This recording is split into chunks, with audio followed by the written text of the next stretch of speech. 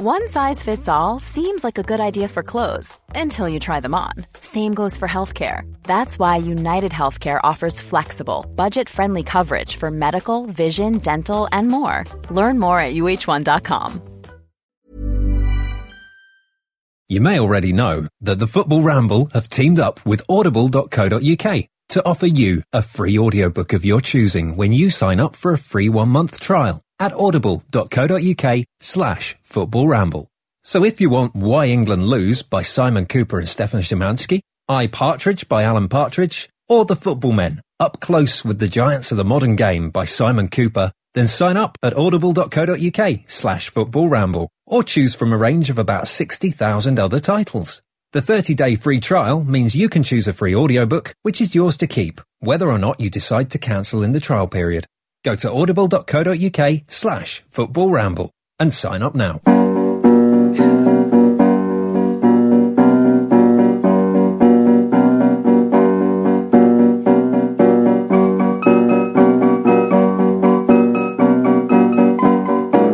Oh, fuck it!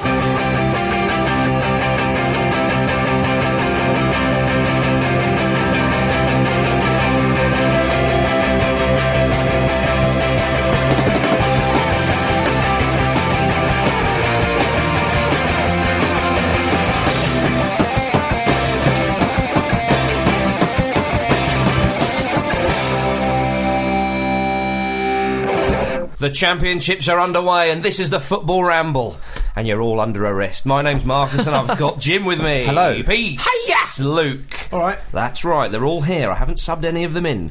Now, let's start with, what's been your favourite moment from the first round of the first stage of the group games of the European Championships 2012? Oh, I'm all excited. We're well underway. Very formal. Jim. Very formal excitement. At least I now know what tournament you're referring to. Euro 2012. Jim. My favourite moment of the first opening round of games has been the incredible performance from one Andrei Arshavin. I was delighted to see that. The effort he put in for Russia against the Czech Republic, he was everywhere. Not for your beloved Arsenal. No, Done that for a while. Well, to be fair to Arshavin, he was played through the middle, wasn't he? Which is, his favoured position always has been. Indeed. And he's had a haircut. He has had a haircut. Yeah, it looks like he's aged at Arsenal, doesn't he? It really does. He looks like he really. I know we've seen him play for Russia before, and he's done this before, and he's been on those anyway. But he does genuinely look like he really enjoys playing for Russia. He's the main man there. He loves. I think he also really relishes helping out the younger players and really helping that sort of definitely. thing. And Russia's performance in general was a highlight. They look like the Russia of old, and I know we'll be coming on to them later. We'll be coming on to that. The USSR.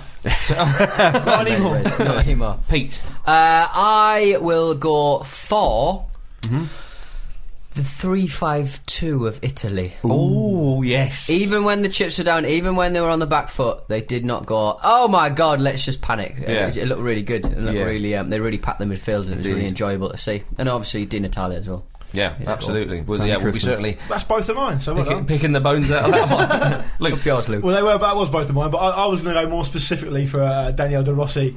Our prayers were answered, Marcus. Yes. The thing we dreamed about, not together, separately, for the last 3 or 4 months has come true. De Rossi, after playing a couple of times for Roma at sweeper, has sweepered up the Italian defence.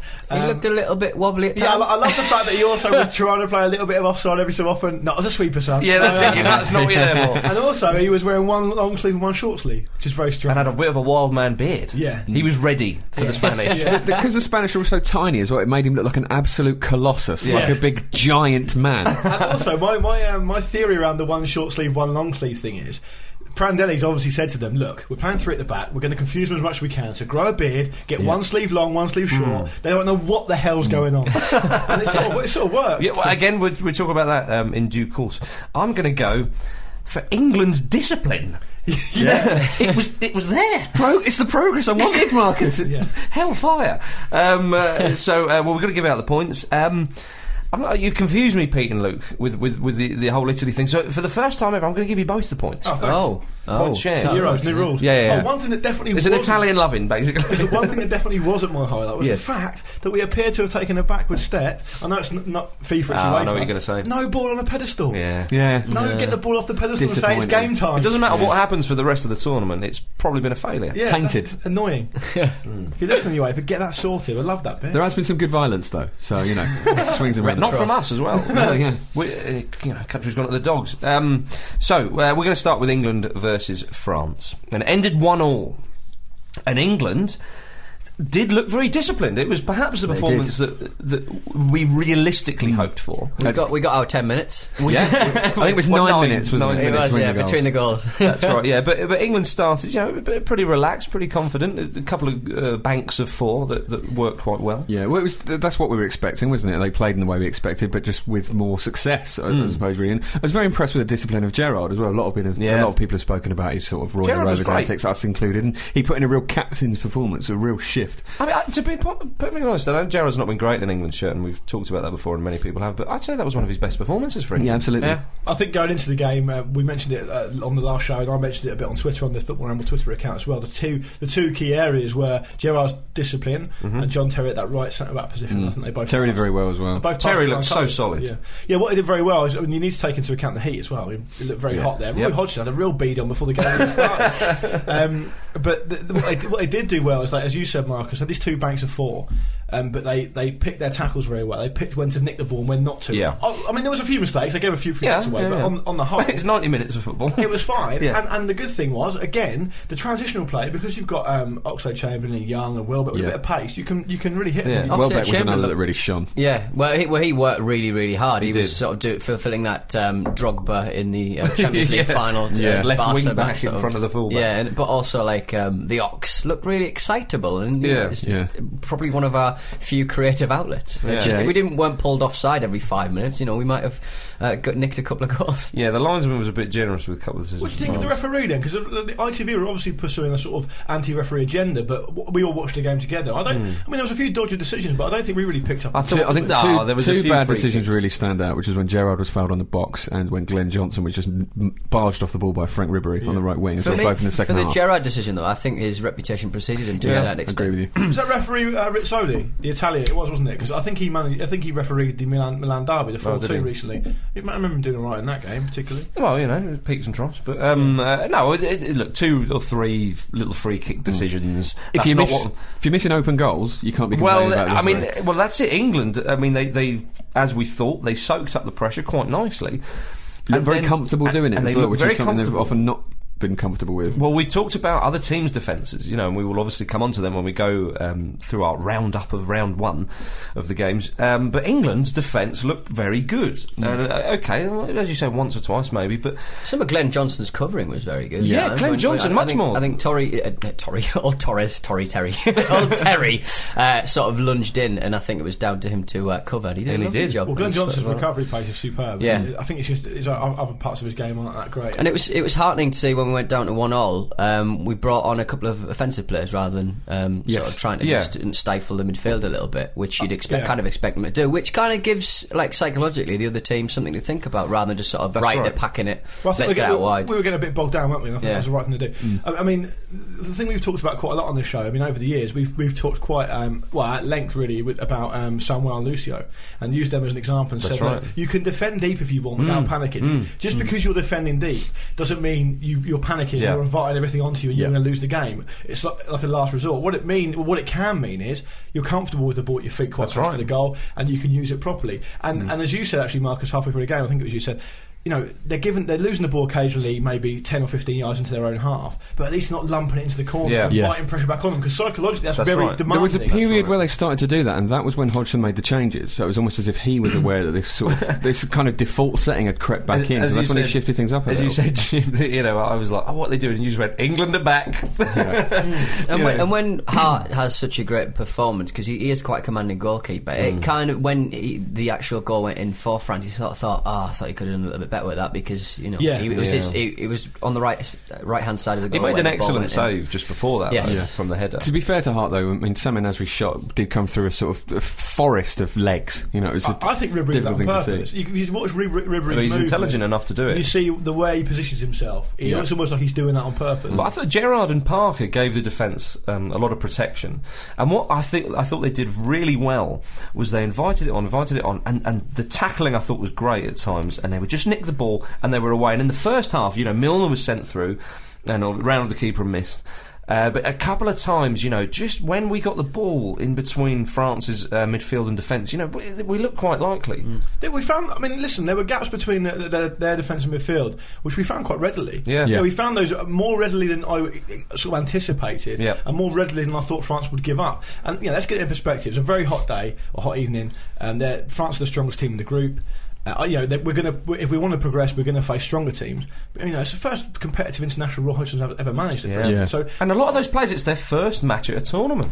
Slow pitch as well. That's right. Which I think actually played into our hands. I think that, the heat and obviously the grass did look a little bit long, and it slowed the game down a little, which certainly benefited England. Gives us time to sort of regroup. And that sort absolutely, of Lescott opening his account with an English goal. What a ball it was in from Gerrard. Yes, absolutely superb. Lescott found himself in a great position, and he just sort of stepped forward and was away from his let the ball hit off his head. It was Diarra just wasn't bothered, was he? No. It's so interesting because Diarra I've seen in the past, and he was at times this game as well. It's such a threat attacking set pieces. Yeah. Well, he forced a very good save out of Joe Hart, and then we were quite lucky that he missed the follow-up. Yeah, for the goal. But he's 20 times bigger than any other player on the field. That's why I was screaming at Young and Oxlade-Chamberlain when they found themselves a couple of occasions. It didn't happen very often, but a couple of occasions on the break. Lump it 15 yards past him and leg it round him. He's rangy, but he's not rapid. And Oxlade-Chamberlain would have him on toast if he did that. But maybe it's the pitch and the fact that Oxlade-Chamberlain is inexperienced. I think you didn't really see the raw pace of either of those players. Again, possibly because of the pitch and the conditions. So but also though, you've got to remember, it's the first game of the tournament. There's been a lot of talk about. Great start. It's a great start. First game of the tournament, and we've never won before. In the Euros, exactly. You're playing against the best team in the group, really, and a team that people say could go out in the first round, could win it. Well, if you're saying a team could win it, then they're decent. And they've got two of the most wonderful attacking players that Europe have to offer in Benzema and Ribéry, and Nasri could argue as well. And that's a ridiculous goal from Nasri. So good. Oh yeah, so good. It's one of those you've just got to accept you're going to concede goals like that sometimes. It's a moment of magic. So you've got all those things into consideration. It's a hot day, as you say, one thing and another. And so Oxlade-Chamberlain, the thought of whacking it past the fullback and legging 10, 20 yards or whatever, it might not be the first thought in their mind. No. And especially as you've got a goal up, let's take it easy. And then 1-1, let's not be silly here. So you take that confidence, and Hodgson will say, right, that was excellent, take a lot of positives. Now what are we going to do for the next game? Let's keep the shape. We're going to keep that shape and keep the discipline, but against Sweden you'll have a little bit more joy and go and express yourselves just that bit more, and you grow into the tournament. Well, they were rattled after the goal for a good 5-10 minute spell. They, as we were saying, it was like the old England were back, and they were sort of lumping balls and making sort of rash decisions, not really thinking about what they were doing. But they banished it. They got back into their rhythm and they stuck to the game plan. I thought generally, I think you can put that down to being the sort of first game and nervousness and whatnot, but I think they've clearly got a plan. We said on the show last week we were hoping that because they'd had such a short amount of time to work with Roy Hodgson, the plan's going to be very clear and they're going to have to stay with it and not deviate from it. And it looks like that's what's happening. And it's an English system. And also, as time goes on, the confidence comes from the sort of how well the system works. That's right. If Hodgson, a lot of the way Hodgson will get his confidence and get the players' sort of trust as well will be, look, after 4 or 5 games, competitive games, if we're lucky at this tournament, look, the system works. You can see it works. And they'll become more comfortable and they'll be able to express themselves within it. Exactly. And if you take those positives into the Sweden game, it's not going to be as hot in Kiev. It's about 5 or 6, maybe 7 degrees. And it's an evening cooler. game. It's an evening game, and Sweden aren't France. Sweden have got dangerous players, and they can hurt us, but they're no France. So there's a lot of positives to be taken. You get, as Gerrard said in this post-match interview, if you go 4 points after 2 games, that's okay. Yeah. Exactly. So a lot of positives and whatnot, and Roy seems he's very relaxed in the role, very assured, and it gives me a lot of assurance as well to see a good bloke in charge of England who looks as though he's got a plan. I'm loving the realistic expectations around England. We've campaigned for it for years and it's happening. I sort of wonder whether France really knew too much about how to break us down. I think they saw the 2 banks of 4. Well, actually, realistically, it was the 4 and then the 2, and occasionally the wingers touching. That's right, but France almost sort of seemed to think, well, what do we do with this? I don't remember them having too many shots from long range. They didn't resort to that. Well, no, they had a couple. Yeah. Like Joe Hart made a couple of simple saves. But they were more speculative. If you can restrict the likes of Benzema and Ribéry to 25, 30-yard shots, I think that's pretty good. Yeah. Because they're going to get chances. You can't play a 90-minute match against a top side with great players and not expect them to have anything. Yeah, and nobody dived in the 18-yard box, which is we've found ourselves on the back foot due to stuff like that. Right, and we've still got Rooney to come back. Exactly. Milner cheated as well, which I've been campaigning for. What was that? When he wasn't fouled, but he stayed down. So just having a look to see if the ref was going to give it. The Busquets, if you will. Yeah, absolutely. And England hadn't put out the ball for France previously, so France were. I felt really sorry for Milner because. He put a shift in. Yeah, he's really an absolute workhorse. Every time the subs ball went up, he was looking over. The last sub, he was like, I don't believe it. Come on. What have I got to do to earn my substitution? Yeah. He worked like a builder, didn't he? He did, yeah. He's having a pint of Strongbow right now. He's got his high vis on like still. Yeah, indeed. Well, for the next England game, we'll be there. England, Sweden in Kiev. BBC aren't going. No. We are. We are filling in for them unofficially. Perhaps think about giving Ash your licence. Yeah, well, we could do Doctor Who. Indeed. Our positive start for England then. Yes, we're all happy it's a platform. And we're all about platforms. Now, let's go back to day 1 of the championships in Group A, where Poland entertained Greece. What a great game it was to kick off the tournament, really I personally think. I mean, it was goals, sendings off, a penalty miss. It was a lot of fun. Usually the opening day of a championship, or the opening game rather, is a little bit of a damp squid. Isn't it? But not that one. Damp squid. Yeah, squids are often damp because they're in the sea. Yeah, they need to be.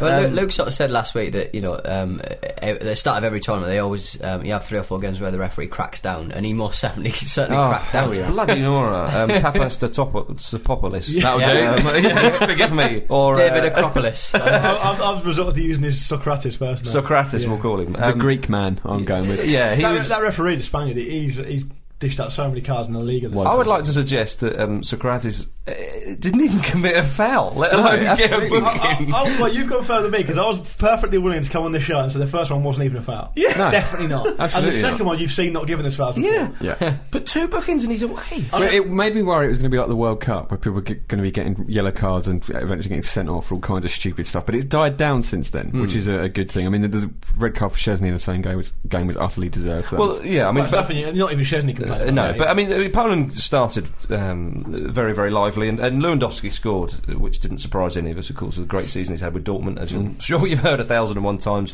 And he headed it down, Jim. Yes, he did. Yeah, textbook. I think Halkias, who I've seen play at Portsmouth, I think he played about 6 or 7 games for Portsmouth, and he was dreadful. His debut was in the South Coast Derby against Southampton, and he was shocking.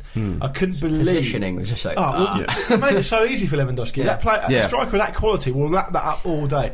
And I'd like to single Poland out for special credit, actually, because it's a massive deal for them. It's the first time I've hosted the tournament. They're on display in front of the world. They want to put a good impression across, and they're under, I think, probably quite crippling pressure against a team that weren't fancy to do anything at all. And they didn't get a win, but they played well. I thought Lewandowski played well. I thought Blazikowski played well too, as did Obraniak. They did play well, but I think the problem they have is that they don't look like they suit having the upper hand. They're a team that are very much used to playing on the back foot and sort of trying to get stuff out of games. And when they were on top against Greece, they didn't really know how to capitalise on it. They made some quite sloppy, rash decisions a lot of the time. But they let Greece back in. But I mean, 1-0 at half time. Greece are down to 10 men. Poland must have thought, brilliant, this is a vital 3 points. Yeah.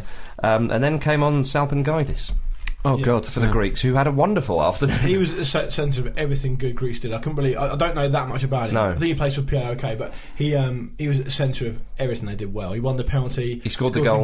But had a goal disallowed, rightly. Yeah. But the goal was. Oh, sorry. Rather, the penalty was a great move from the Greeks. I mean, Salpingidis. He made a great run. I think it was him who played it back to the midfielder, popped it over lovely, And Szczesny's come out, and they forced him into that foul. And it was superb play from the Greeks. It was very similar to what happened to David James in Euro 2004 against France, where he had to make the fouls, nothing he could do. That's right. He couldn't stop himself. But Salpingidis just ticked all the entertainment boxes, didn't he? He did. Yeah. Looks like Louis Spence. What do you want? Yeah. But he had a great time. But, a 1-0 down and down to 10 men, you could have never have seen Greece doing that. And people have slagged him off and said, oh, blimey, they're boring defensive and all the rest of it. Full credit to them on that in that game. They really took it to the Poles. I hope Spence Ngidis starts in the next game, because he's certainly earned that. We said this before, and we'll probably come on to mention it with Ireland shortly. When you set your team up like that, as Greece always do, it's a 4-3-3, isn't it? But they pack the box. 4-5-1. Yeah, pretty much.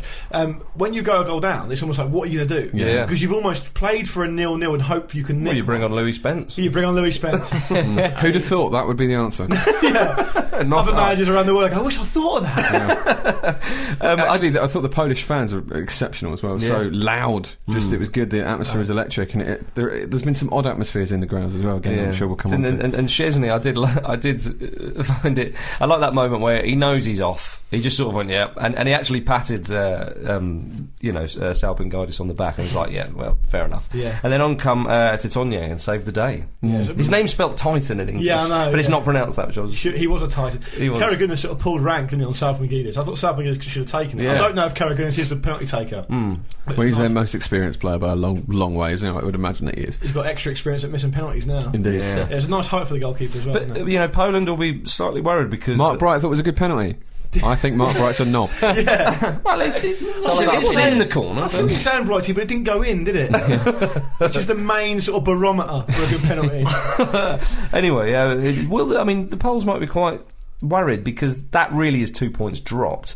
And they got the mighty Russians in the next game of them. And they were emphatic. Yeah. 4-1 against the Czech Republic. They looked good, especially on the break. Yeah. I mean they broke. Quick. Yeah. And they seem to exploit space like no other team I've seen in the first round of games. And to be fair though, the Czechs are not the team they've been in the past. It's not 4-1. I know it's 4-1, but I think Poland, will have a decent chance against the Czech Republic. To be honest, true. But think of the chances that Kurzakov missed on his own. I've never seen such a banana-footed player. They flew out the traps. It was like they couldn't wait to get started. And their movement was sensational. I thought they would give. I know it's not a big shout, but they would give a lot of teams problems with that movement. Yeah. Going forward, they're irresistible. On the break. Yeah. Well, James Appel has been tipping Djigoyev to be something special for quite a while. Already got a brace. As his one to watch for the tournament, and immediately proven right what a player he is. The thing I liked about him is that he's obviously shown promise in the past, and this is probably the big stage where he's going to mature, but it means so much to him. You see how much he loved it when he second goal in particular. Yeah, he couldn't believe he was loving it. I think he was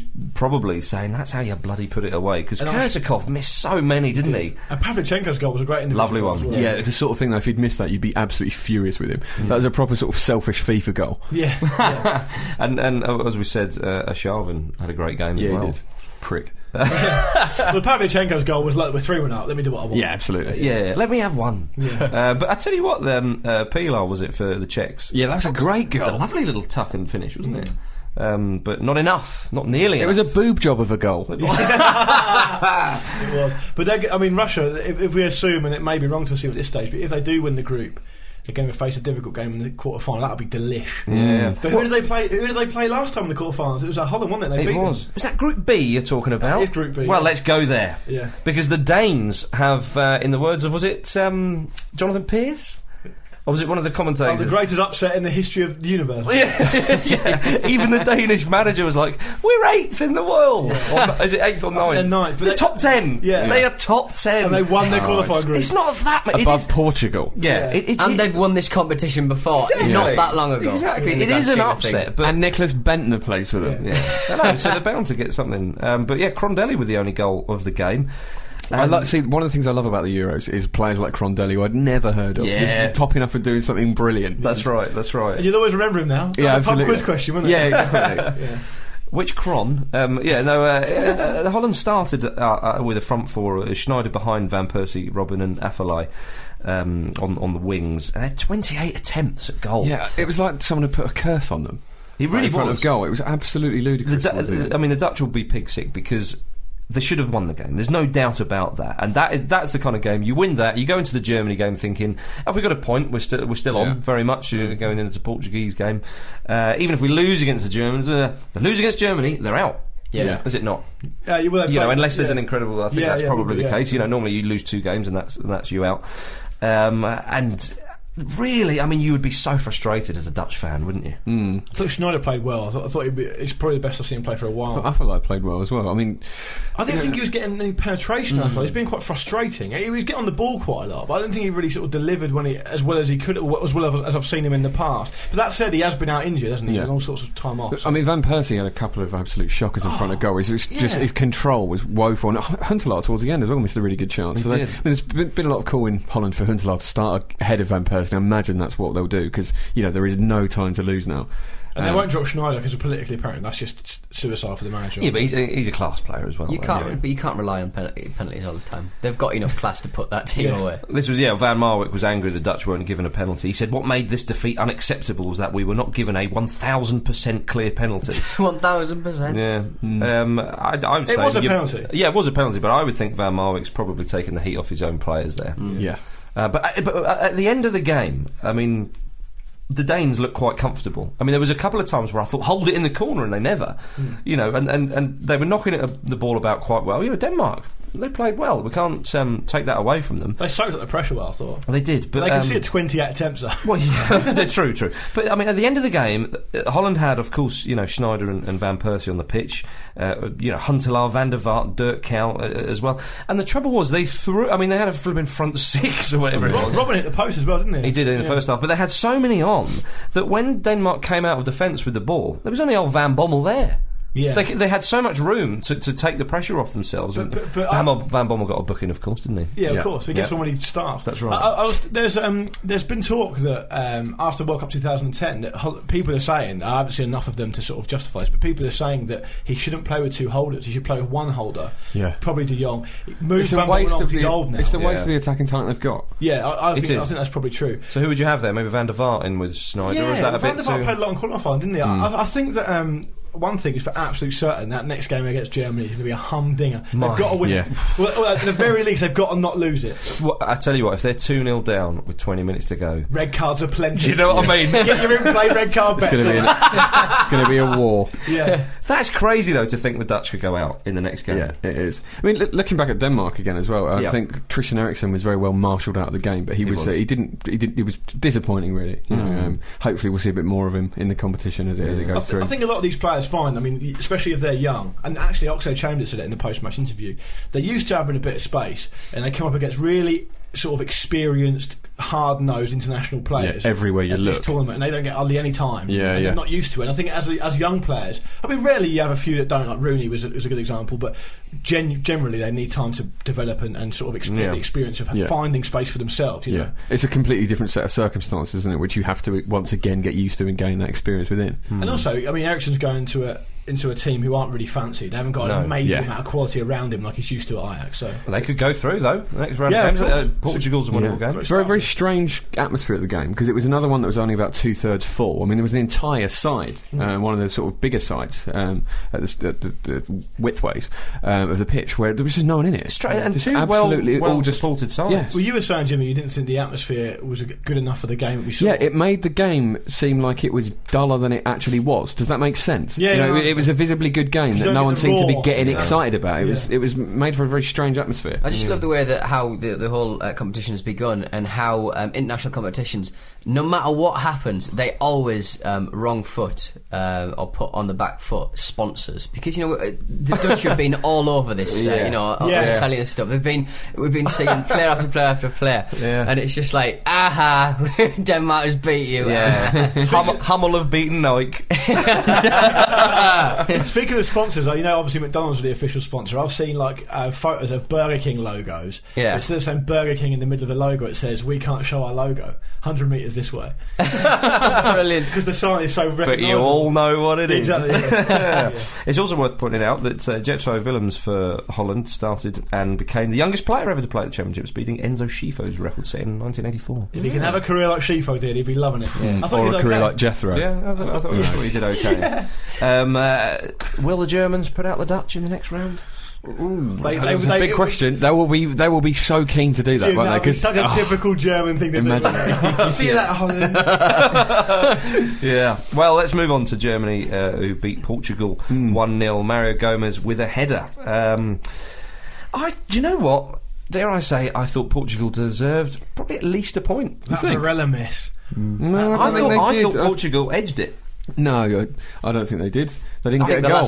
last 20 where they just sort of went, we need to do something here. Yeah, exactly. Well, I thought they set up for a draw, which is absolute suicide in that group. But they look really apart from the goal, they look really comfortable. Germany never created anything. No, but Portugal didn't create anything, did they? They did. I mean, Pepe hit the underside of the bar just before the first half. Great first touch. One of the best first touches I've ever seen in the centre back. Yeah, no. Brilliant. Doesn't count. Yeah, you know my thoughts on this.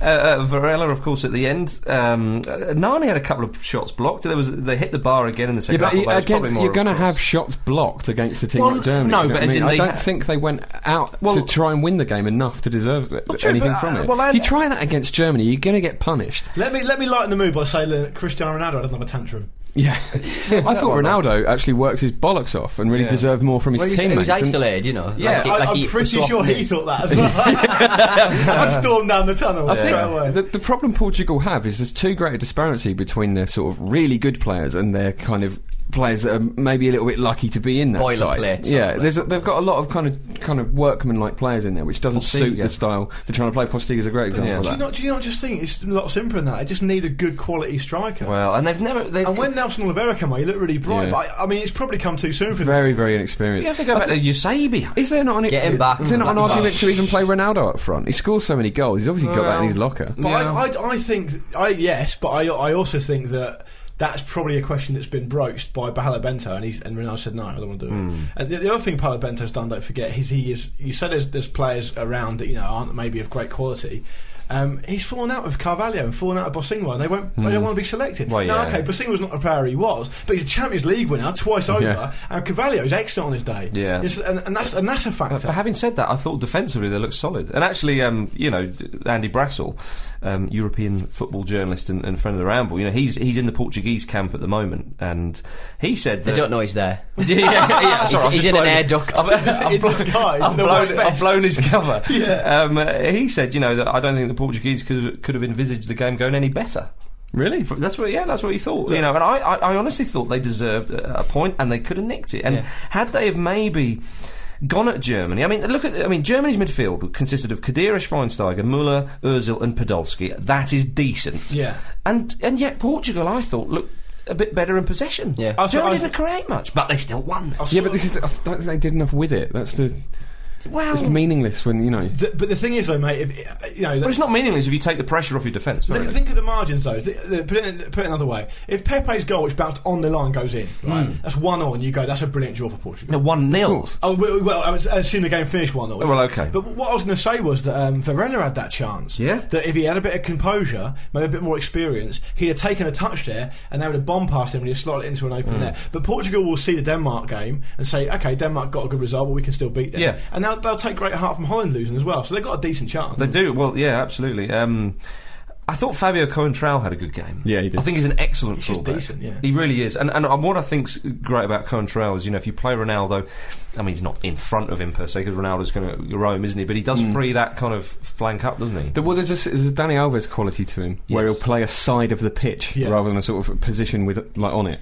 Well, at one point, Mourinho was playing him in midfield, wasn't he, for Madrid? Yeah, which was probably strange. Yeah. But I think he's done very well, given that he's playing in quite close proximity to the most terrifying man in the world, Bruno Alves. Yeah. Who looks like if you made a mistake, he'll eat your heart. Absolutely. Alves and Pepe at the centre back. No wonder they didn't create it. I'm not going near them. We'll take a point, But Gomez had other ideas, and that is for Germany, isn't it? They don't create anything. Blah blah blah. They've won 1-0. If you give Gomez, the thing about Gomez is you switch off for 10 seconds against Gomez, he gets a chance of score, and he'll be deceptively sort of quiet, won't he, over and over again, and any chance he'll just put it away. Didn't in the Champions League final, no. did he? That's probably. But how many other goals did he score? Yeah, no, fair enough. He's not doing it with a false sense of security. I just saw you on telly a couple of weeks ago being a bit gash, to be honest. Being Crispin Glover from Back to the Future. The German FA have been handed a disciplinary by UEFA due to their fans throwing missiles, or paper, as most people call it, at one of the Portuguese players taking a corner. Did you see Russia? See their fans? They were throwing missiles. Croatia. Their fists. Yeah. Croatian missiles with tables. I saw that, and chairs. Yeah, I thought it was a bit harsh. A few fans throwing. I mean, you obviously don't want them throwing bits of paper, but do you reckon they're always cracking down on the right things, aren't they? do you reckon that the what was written on the paper? Sorry, did somebody just do a blow off? Right. Yeah, that is it. Yeah. Charge. 2-year ban. It's good to see Croatian fans channeling the spirit of Charleroi, isn't it? Yeah. Using the old patio furniture as a weapon of choice. All right then. Well, let's go on to Group C, where the Croatians are. But we've got to talk about Italy versus Spain first and foremost. For my money, the game of the tournament so far. Oh, definitely. Oh, absolutely. A lot of fun. Let's talk about the Italians. 3-5-2, Libero, wing backs, Pirlo, Balotelli and Cassano up front. Sven managing. They're my first team now. I thought they were great. First half got the better of it against Spain, would you say? They look really mobile. They look a hell of a lot more mobile in Spain. And Spain are one of those ones where they do use the space more effectively and they do sort of support one another. But the Italians look quicker and a quick Italian side. I mean, come on. But I think that Maggio was excellent. I thought he really dominated. Giaccherini. Yeah, Giaccherini was good as well. Making his debut. I know. Now he's normally 5'2" as well. He's normally an attacking midfielder. So, and making his debut as a wing back against Spain. Yeah. Wonderful. Yeah, absolutely wonderful performance. That is absolutely top work from him. And PK versus Balotelli for me was just a lot of fun. Yeah, that was nice, wasn't it? At one point, when Balotelli punched the ground, I thought if PK had rolled over there, his fist would have gone through him. That'll be dead. I think PK will be blissfully unaware for the rest of his life how close to death he is. Luke, you want to talk about De Rossi? Oh yeah, absolutely. Yeah, as I mentioned a bit at the top of the show, he's. It was just great to see him there. I was just thinking at one point during the beginning of that game, the amount of quality they've got at the back is obscene because Pirlo was dropping so deep. They've had a couple of injuries as well. Yeah, they had more than a couple. Yeah, and I thought they were excellent at the back. It's an unusual system, isn't it? I think it took the Spanish a while to get their heads around it. I still think the Spanish system wasn't.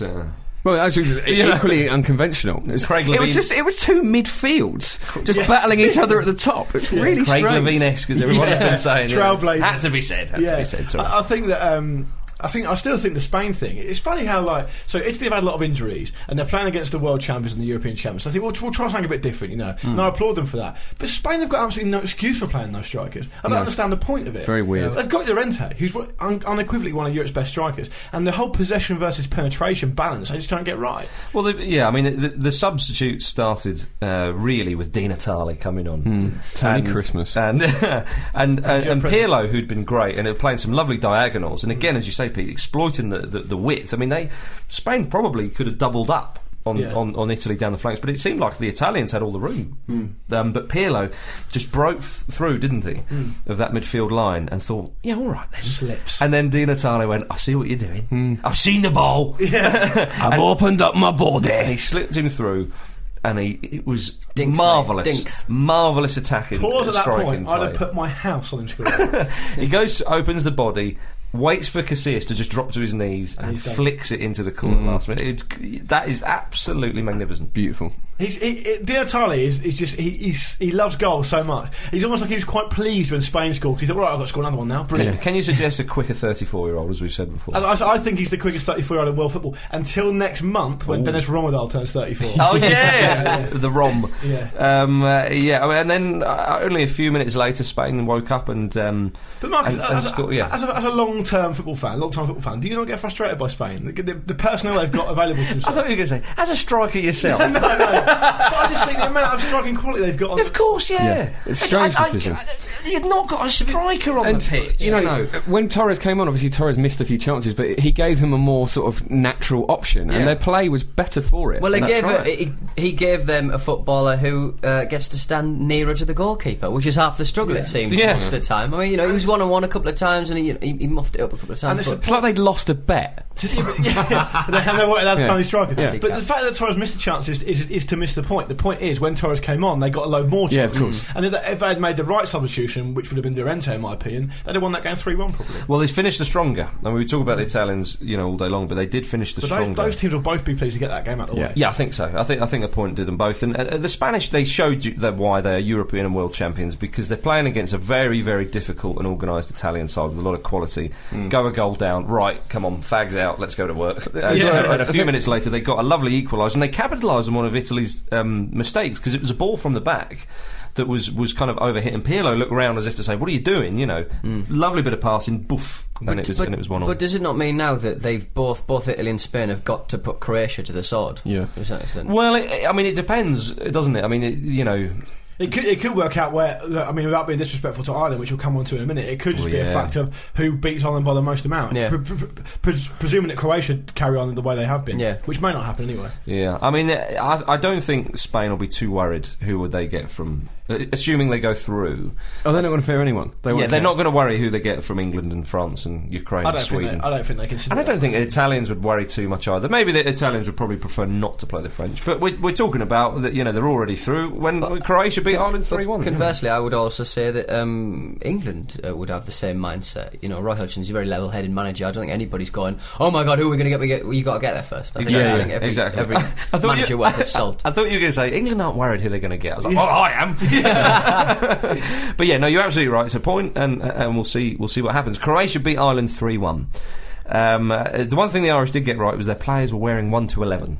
Oh, excellent. And their fans, I know that's people, I don't want to sound patronising or cliche, but their fans were amazing. Well, but it is a good point, because England, there were empty seats in Donetsk, and I wouldn't blame the English for that. I think that's the setup on one thing or another. You said Holland, Denmark, Ireland, that end was absolutely packed to the rafters, and they were in bouncing. Yeah, and they were in great voice all the way through. Croatia beat them quite soundly, and But they had their chances though. For me, they had a couple of shots on goal. I thought, well, either side of the goalkeeper, and obviously that's a goal. But I think you're right, Pete. I think it's frustrating for them as far as going forward. They had chances. They should have had a penalty probably. They had chances, but when you set up like that, you don't do the basic things. Every single one of those goals was an absolute gift. Oh, what a soft header! So it's frustrating for them. Yeah, the most frustrating thing from the Irish point of view must be whoever that crazy person with the whistle was in the crowd. What on earth was that about? Yeah, you see that at the game? Someone blew a whistle as the ball came in for Croatia's first goal, and everyone seemed to hesitate for a moment, and that seemed to be enough to put Given off. And I thought the goal had been disallowed, which was obviously the point of that whistle. Goal. But exactly the same thing happened for St Ledger's goal. Really odd. They should play to the whistle. Oh, that doesn't work. Mandzukic is a confusing player, because I've seen him play as like a traditional playmaker before, and I've really enjoyed watching him. But then he turns up for Croatia against Ireland, works really hard, which you don't see a playmaker doing, and he scores 2 headers. And it's like, when's the last time he scored 2 headers? It was a given own goal. Yeah, Well, as someone says on Twitter, let me credit them. It was Jesus Chingley. He said, was Shay Given's header the best of the tournament so far? I just like as he turned, he's like, he scored that goal, and then he looks up and he's got a hilarious amount of white chalk on his nose and mouth. I'd like to have seen the Croatian celebration go up to him, just like point at him, like laughing. Yelovic, of course. Yes, talked about him. But what a gift again. Yeah. They did that thing. It was one of those fluffed clearances that England did a couple of times, in 86 when Maradona got the handball, and then in 88 when Houghton scored, that kind of boot up in the air, but you kind of play the man in the wrong way. But that they didn't get enough loft on it. Yelovic as well. He's one of the most one-touch strikers I've ever seen. Yeah, he will lap that sort of stuff up all day. It doesn't matter who the keeper is. It doesn't matter what the game is. He lives for those sort of chances, and I think he's one of those sort of strikers. I mean, we saw him. Well, I saw him play for Everton against Liverpool in the Cup semi-final, and he put such a shift in. He's a sort of striker, almost like Ian Wright back in the day. He will chase down 150 lost causes, and the 151st he'll get a goal and he'll be delighted. He won't complain. He'll just run himself into the ground. And that is all about attitude. Obviously, work rate and ability, but your attitude's there. And one thing we didn't say about Italy-Spain, you couldn't see someone like Balotelli doing that. And when he got his chance, he just strode up to the goal. Yeah, go on then. I'll do. Oh, what? He just never decided what to do. Sergio Ramos is not the quickest. I mean, he's obviously obviously a quality player. That's a brilliant tackle from Ramos. It was as well. He risked a penalty and a sending off there. Balotelli led him right back. Should have given him the chance, should he? Absolutely. He was trying to backheel it. He's thinking backheel it. Going back to Ireland. But back to Ireland. Do you think, I don't know, it'd be interesting to hear from Irish fans. I mean, I know that Trapattoni's sort of ultra defensive model has got them to the tournament, and I imagine you'd be grateful for that. But I thought he was, when you're chasing a game, it's a 3-game, pretty rapid fire tournament set up. You're losing the game 3-1.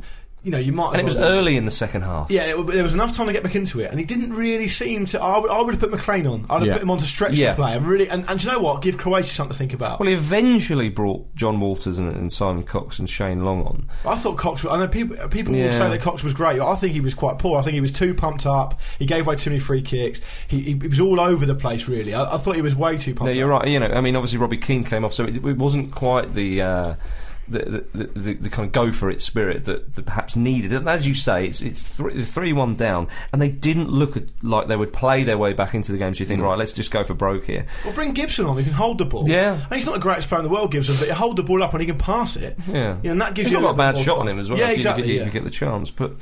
It's a shame. I will make the chance. Yeah, it's a shame for Ireland, and you worry for them, don't you? With with Spain and Italy coming up. But to be fair, Italy have generally struggled against Ireland in tournaments. Well, I mean, obviously, there's not a huge deal of logic to that. But let's be honest. If Ireland got a point against Italy, it'd be a great result. Yeah, of course. And then they've got to go and beat Spain. Yeah. I just think it's so annoying. Keep believing. Yeah. It's so annoying the fact that Ireland are genuinely. I've seen them playing qualifying a few times. They're so solid at the back. Doesn't matter who they play to a certain extent, they'll do fine because their game plan just went out of the window, didn't it? With such just for individual mistakes. Bizarre early goal. I think it was maybe Barry Glendenning said, Ireland. I forget who it was, but someone said that Ireland would have preferred Spain or Italy to start with. Yeah, of course. Just get out of the way. Exactly. And also you find your level. Don't you? You massively play for a draw as well. You restrict them from playing, etc., etc. Against Croatia, it's kind of like you start off with a game that you perhaps think you can win. You've got to change your style and you've got to go for it. And if you lose that game, you're massively on the back foot. Because it makes it must win if you've got those two absolute giants coming up. I mean, Croatia are clearly a better team anyway, but it's the most favourable game first, which has obviously gone against them hugely. Do you chaps think that Croatia could hurt Spain or Italy then? So they played okay. Well, they did play well, yeah. There's a bit of credit, I think. They do, yeah. It'll be interesting. Italy have struggled against Croatia before. If I'd be looking over to the bench and I saw a man in a suit and a dut, I'd be a little bit beanie hat on top. Bilic and his beanie. I just think Bilic. I do like Bilic. I'm not going to slate him, but do your top button up. Got a suit and tie on. Do what you want. He's a rock star. He dresses how he likes. It's true. It was a funny addition to his head, wasn't it? That beanie. I don't do my top button up with a suit. Yeah, I don't. You can't tie with a t-shirt. Don't even always tuck my shirt in, which I know you don't like. So not when you're wearing a tie. Come on, Marcus. That's madness, isn't it? When he's on stage, though. Yeah. Dishevelled man. You didn't in moan when the suits, Strokes did it, did you? He's all gone quiet. Yeah, and I am comparing Jim to Julian Casablancas. You having that one, Jim? Yeah. Of course he is. Put it in a way that I can put it on a flyer. Yeah. I go back to Croatia. I don't think they'll fear Spain or Italy. I just don't think they're set up like that. They're there on an adventure, aren't they? That's what Bilic has very much got them to enjoying their football, enjoying the fact they're there, and they're going to be very, very sort of thrilling encounters. I think those games. Let's not forget that once they get going, they explode. That's true. But that's it. I mean, if you'd have given Croatia 3 points, 3 goals, plus 2 goal average, going into Italy, Spain, they'd take that. Every day of the week, twice every day of the week. Bilic in his beanie, they'd have liked what they saw. They, as if the beanie's got a personality of its own. I'd like to see Hodgson stick a beanie on. Yeah. Not today, it was too hot. But when they get to Kiev, it's a bit cooler. That's true, it's true. Now then, that kind of wraps up the first round of games. Right, but don't worry, there are loads. Michael Gris hair transplant, is that what we're going on No. to? No? I was unaware of that, though, to be fair. At the time of recording, Ukraine and Sweden hasn't finished, so we can't talk about that. But obviously, we're going out to Kiev tomorrow, so we will be talking about the next round of games from there.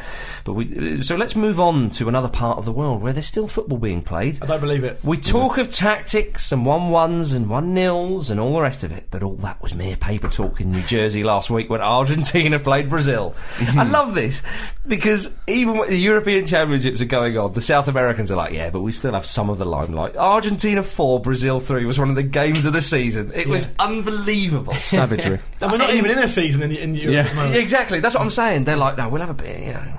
Yeah, you find Europe, we're going to still do our stuff, and it's going to be even better. But it was end-to-end, packed full of goodness. Nearly all the big boys were on show as well. Messi, Neymar, Mascherano, Di Maria, Hulk. Brazil was quite young, though. It wasn't Higuain. True, yeah.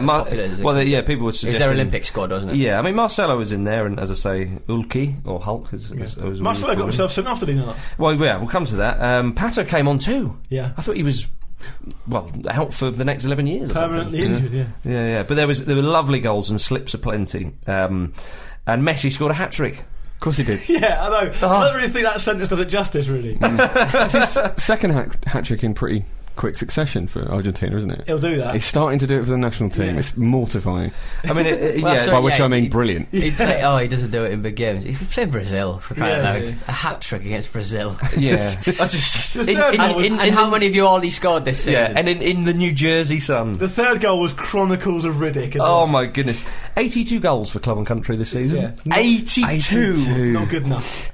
Like I say, if you halved that, anybody would be over the ruddy moon. Yeah. Career, a striker's career. Yeah, imagine that. If any English striker scored 42 goals in a season, or 41, sorry, is half of 82. Terrible math. Let's not exaggerate. Yeah, stick him in that Ireland team. Oh, I tell you. So Brazil went one up, and then Messi soon equalised, and there were two similar goals. You know when he slipped through, and he's just like the flipping little hair. He just like a greased hair. Yeah, it just finishes so beautifully as well. And it's kind of like yes. It gets to the point where he can do every type of finish to the extent where the goalkeeper has no clue what's going to happen. Yeah, that's right. It's not that the goalkeeper can study him and go, right, if he comes in 1-on-1, he's going to do this. Yeah. He doesn't know what he's going to do. He pulls a magic 8-ball out of his shorts and shakes it. Yeah. He goes, outlook cloudy, shake it again. Yeah. I'm going to go for a dink. Dink. Yeah. Slip it in the corner, round the keeper. Fine, it doesn't bother me.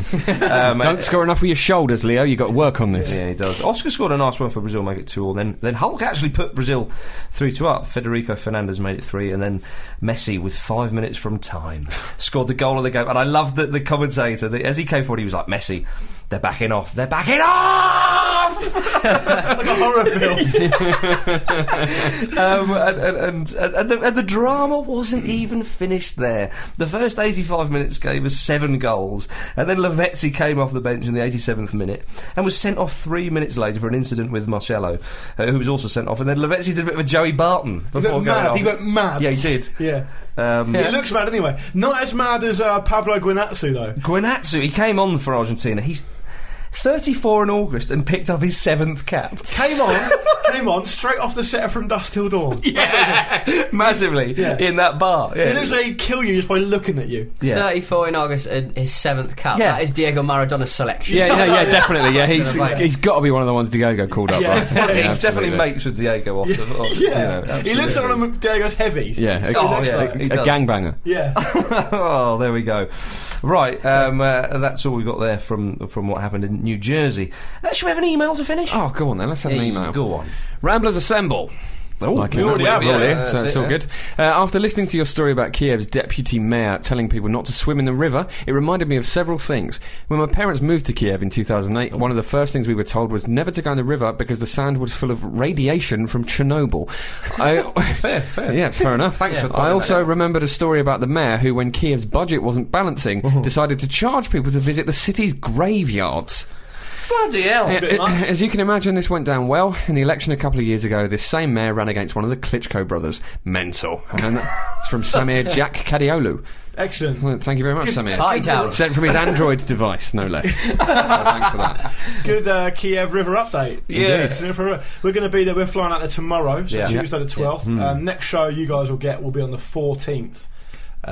Which is Thursday. People are still asking, aren't they? Yeah. It's all on the website. You can get the information on there when we're bringing shows out, and then we're going to the England-Sweden game, which will be excellent. Absolutely. But of course, if you want to get in touch with us, the email address is show@thefootballramble.com, and the website, the new website, it's still new. I think we can still keep touting that. Certainly a lot going on. There's thefootballramble.com, and it's magnificent. Get over there. A lot of you haven't been getting over there. Get over there. Yeah. But a lot of you have. So thank you very much. No excuse. There's loads. I mean, honestly, I spent when I was at work, to be honest. I was just a good hour just seeing what had been put on that day. There's cartoons, there's more pieces than you have any right to expect, sirs or madams. Mostly sirs. Only sirs. You can always live in hope.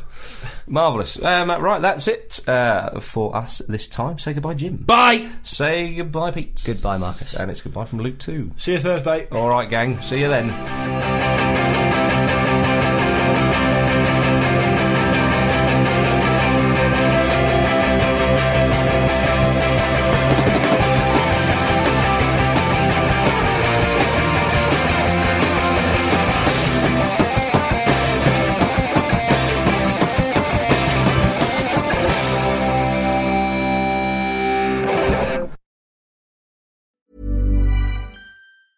Mom deserves the best, and there's no better place to shop for Mother's Day than Whole Foods Market. They're your destination for unbeatable savings, from premium gifts to show-stopping flowers and irresistible desserts. Start by saving 33% with Prime on all body care and candles. Then get a 15-stem bunch of tulips for just $9.99 each with Prime. Round out Mom's menu with festive rosé, irresistible berry chantilly cake, and more special treats. Come celebrate Mother's Day at Whole Foods Market.